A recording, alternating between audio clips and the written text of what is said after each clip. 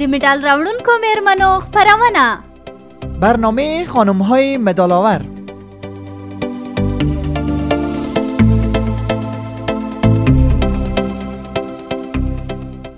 شنونده‌های عزیز، بازم خوش آمدین به برنامه خانم‌های مدال آور.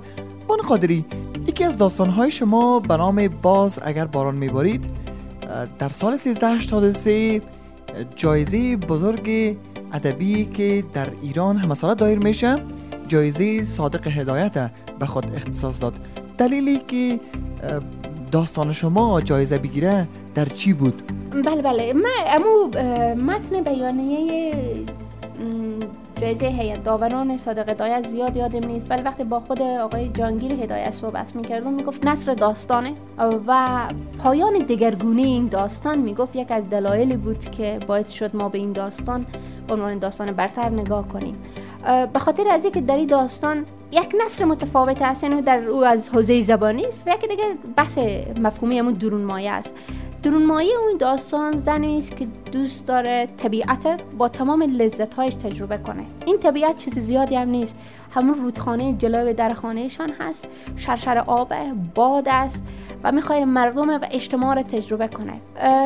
برای همین تبدیل میکنه، شرایط پوشششه با شرایط پوشش یک مرد تبدیل میکنه. در لحظه‌ای که شوهرش به یک سفر میره و او عروس نو هست، لباس مردانه میپوشه و از خانه بیرون میشه. و در دوره‌ای که دوره طالبان هست، این حرکت به نوعی حرکت ساختار شکن و تابو شکن در افغانستان یا در اون محیطی که اون داستان اتفاق افتاده. فکر میکنم داستان جایزه ساختار شکنی خودشه، در خواسته ها گرفته. تشکر بانو قادری. قسمی که باید از داستانهای شما و از کتابهای شما در افغانستان استقبال میشد نشده و دلیلی در چی میبینین؟ یعنی باید بر یک داستان نویسی که در حد شما مینویسه، یعنی ما در حال حاضر فقط در کسایی که داستان بلند می نویسن یکی اسپوژمای زریاب است و بعدش هم شما هستین، اما اونقدر برجسته نیست و نمیخواین وزارت اطلاعات فرهنگ قدر برجسته باشن. دلیلی در چی میبینین؟ خب من با حرمتی که به جناب آقای رهین قائل هستم، ما دلایل بسیار زیادی داره که من به ایشان احترام قائل هستم. یکی است که ما از یک دانشگاه فارغ شدیم. جناب آقای رهین هم دکترای دانشگاه تهران داره، ما به نوعی ما هم کلاسی هستیم در فاصله زمانی دور از هم. جایی که من درس خواندم جناب آقای دکتر صاحب رهین با یاد بسیار خوب یاد میکردن، بسیار خوش بودن ازشان. این یکی از اون دلایله. دومی که آدم تحصیل کرده با فهمی بود. اما یعنی ما با عرض حرمت داشتن تمام اون مرزهای حرمت میخوایم به اون که ناکارآمدترین وزارت در افغانستان وزارت فرهنگ. وقتی جنگ جایی رو ویران میکنه، مکانی رو ویران میکنه، دو چیز ویران میکنه: یک ساختمان ها، دو فرهنگ و هنر اونجا. ساختمان ها اگر دل کسی می بود در این 10 سال بسیار زیاد آبادی میشد، در حالی که شما به نوعی میبینید که آبادی هایی هم شده با اون تصویرهایی که از جنگ دوره جهادی ها در کابل دارن تصویر میکنن. اکنون کابل باید یک بهشت باشه، یعنی همه چیز آرام شده. این آرامش، این ساختمان های شیکی که آمده، یعنی که در 10 سال در یک دوره شما میتونید چهره یک شهر دگرگون کنید. منتها این نظر ساختمانی است. گاهی وقتا جنگ وقتی اجتماع هنر و فرهنگ از بین میبره، کاری با 100 سالم نمیشه برش کرد. یعنی یک قرن شاید یا بیشتر شما چند نسل نیاز دارید کون فرهنگ از دست رفته و هنر از دست رفته احیا کن. مردم افغانستان ذاتاً مردمی هنردوست هستند. هنرهای متفاوت دارن. یعنی هنر تنها هنر نیست که با قلم و هنرهای شیک باشه. هنرهای گلدوزی و خیاطی، خامکاریایی که در افغانستان نشان روحیه ملایمه. این همه ظرافت در یک یخن خامکدوزی نشان از حوصله زن افغان داره میگه.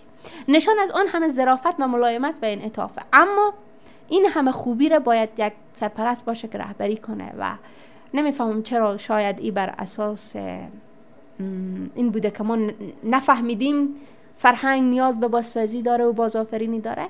وزارت فرهنگ هیچ کاری در این سالها نکرد. البته من انتظار ندارم وزارت فرهنگ برای زنانی که در دهات نشستن و هنر خاص خودشان پیش میبرن کاری کنه. وزارت فرهنگ در همین مرکز هم کاری نکرده. باور کنید که من شاید در این 2 سال یا 3 سال به هیچ نوع برنامه ادبی وزارت فرهنگ دعوت نشدم و مثل من افراد بسیار زیادی در این کشور است که وزارت فرهنگ کلا با اونها آشنایی نداره. حتی یک نامه آمد برای برنامه صادق هدایت در حیدرآباد مرا دعوت کردند. وزارت فرهنگ هیچ اطلاعی نداشت، در حالی که نامه مدت ها پیش گفتن به دفتر دکتر صاحب، اصلا به خود دکتر صاحب ایمیل شده. یعنی میخوایم بگم که اینطور نیست که وزارت فرهنگ در حق من نامه‌روان باشه. وزارت فرهنگ در حق گروه وسیع از هنرمندای خودش نامه‌روان است و متوجه این قضیه نیست که ما چیزی به اسم فرهنگ هنری را دست دادیم که بازسازی او بسیار زیاد طول میکشه و کندکاری ما جفای دیگه. این یک بحثه. بحث دومی است که من متاسفانه یا خوشبختانه نمیفهمم. کتابایم در ایران چاپ شد، یعنی 3 اثر مهم من در ایران بوده: گوشواره انیس، بررسی روند داستان نویسی و نقره دختر دریای کابل. و این کتابا در ایران، نقره دختر دریای کابل به چاپ سوم هم رسید. متاسفانه در افغانستان ناشری نرفت دنبال این کتاب. یک سری کارها به وسیله نویسنده باید انجام بگیره، یک سری کارها به وسیله ناشران، یعنی هر کس در این گروه اجتماعی وظایفی داره. با وجودی که فروش هم میکرد، نقره حتما فروش میکرد، چون نسبت به داستان کوتاه، داستان بلندها و رمان‌ها فروششان بیشتر، کسی نیاورد. و چاپ دوباره نقره در افغانستان، به خاطر اینکه من نقش شکار آهو رو شخصا از جیب خودم چاپ کردم، 300 و چند صفحه است، هزینه بسیار شبیه حضور $5000 هزینه چاپش بشه و من به عنوان نویسنده توانمندی رو ندارم. و حقیقتی است که ایرم نمیخوایم که من هم بنویسم هم کار کنم پول چاپش داشته باشم. به می خاطر چاپ نشدن این آثار در افغانستان باعث شده که با کارنامه ادبی ما آشنا نشن. اما من تلاش میکنم که با کارنامه جدیدی را هم در افغانستان رقم بزنم. اونها باشن، پشت زمینه کاریم هستن. روزگاری اگه توانمندی بود چاپ دوباره در افغانستان برشان ایجاد میکنم، اگر نبود با چاپ‌های جدید، هرچند که دغدغه اقلیما رو که دارم تمام میکنم روی دلم هست که قراره چطور پول چاپی کتاب در بیارم. تشکر بانو قادری. در یک جنبندی کلی میخوایم بفهمیم که در کل چند داستان بلند و چند داستان کوتاه نوشته کردین در یک جنبندی کلی؟ من یک مجموعه داستان کوتاه دارم به نام گوشواره انیس که معمولا فکر میکنم 10 تا 12 داستان کوتاه داره.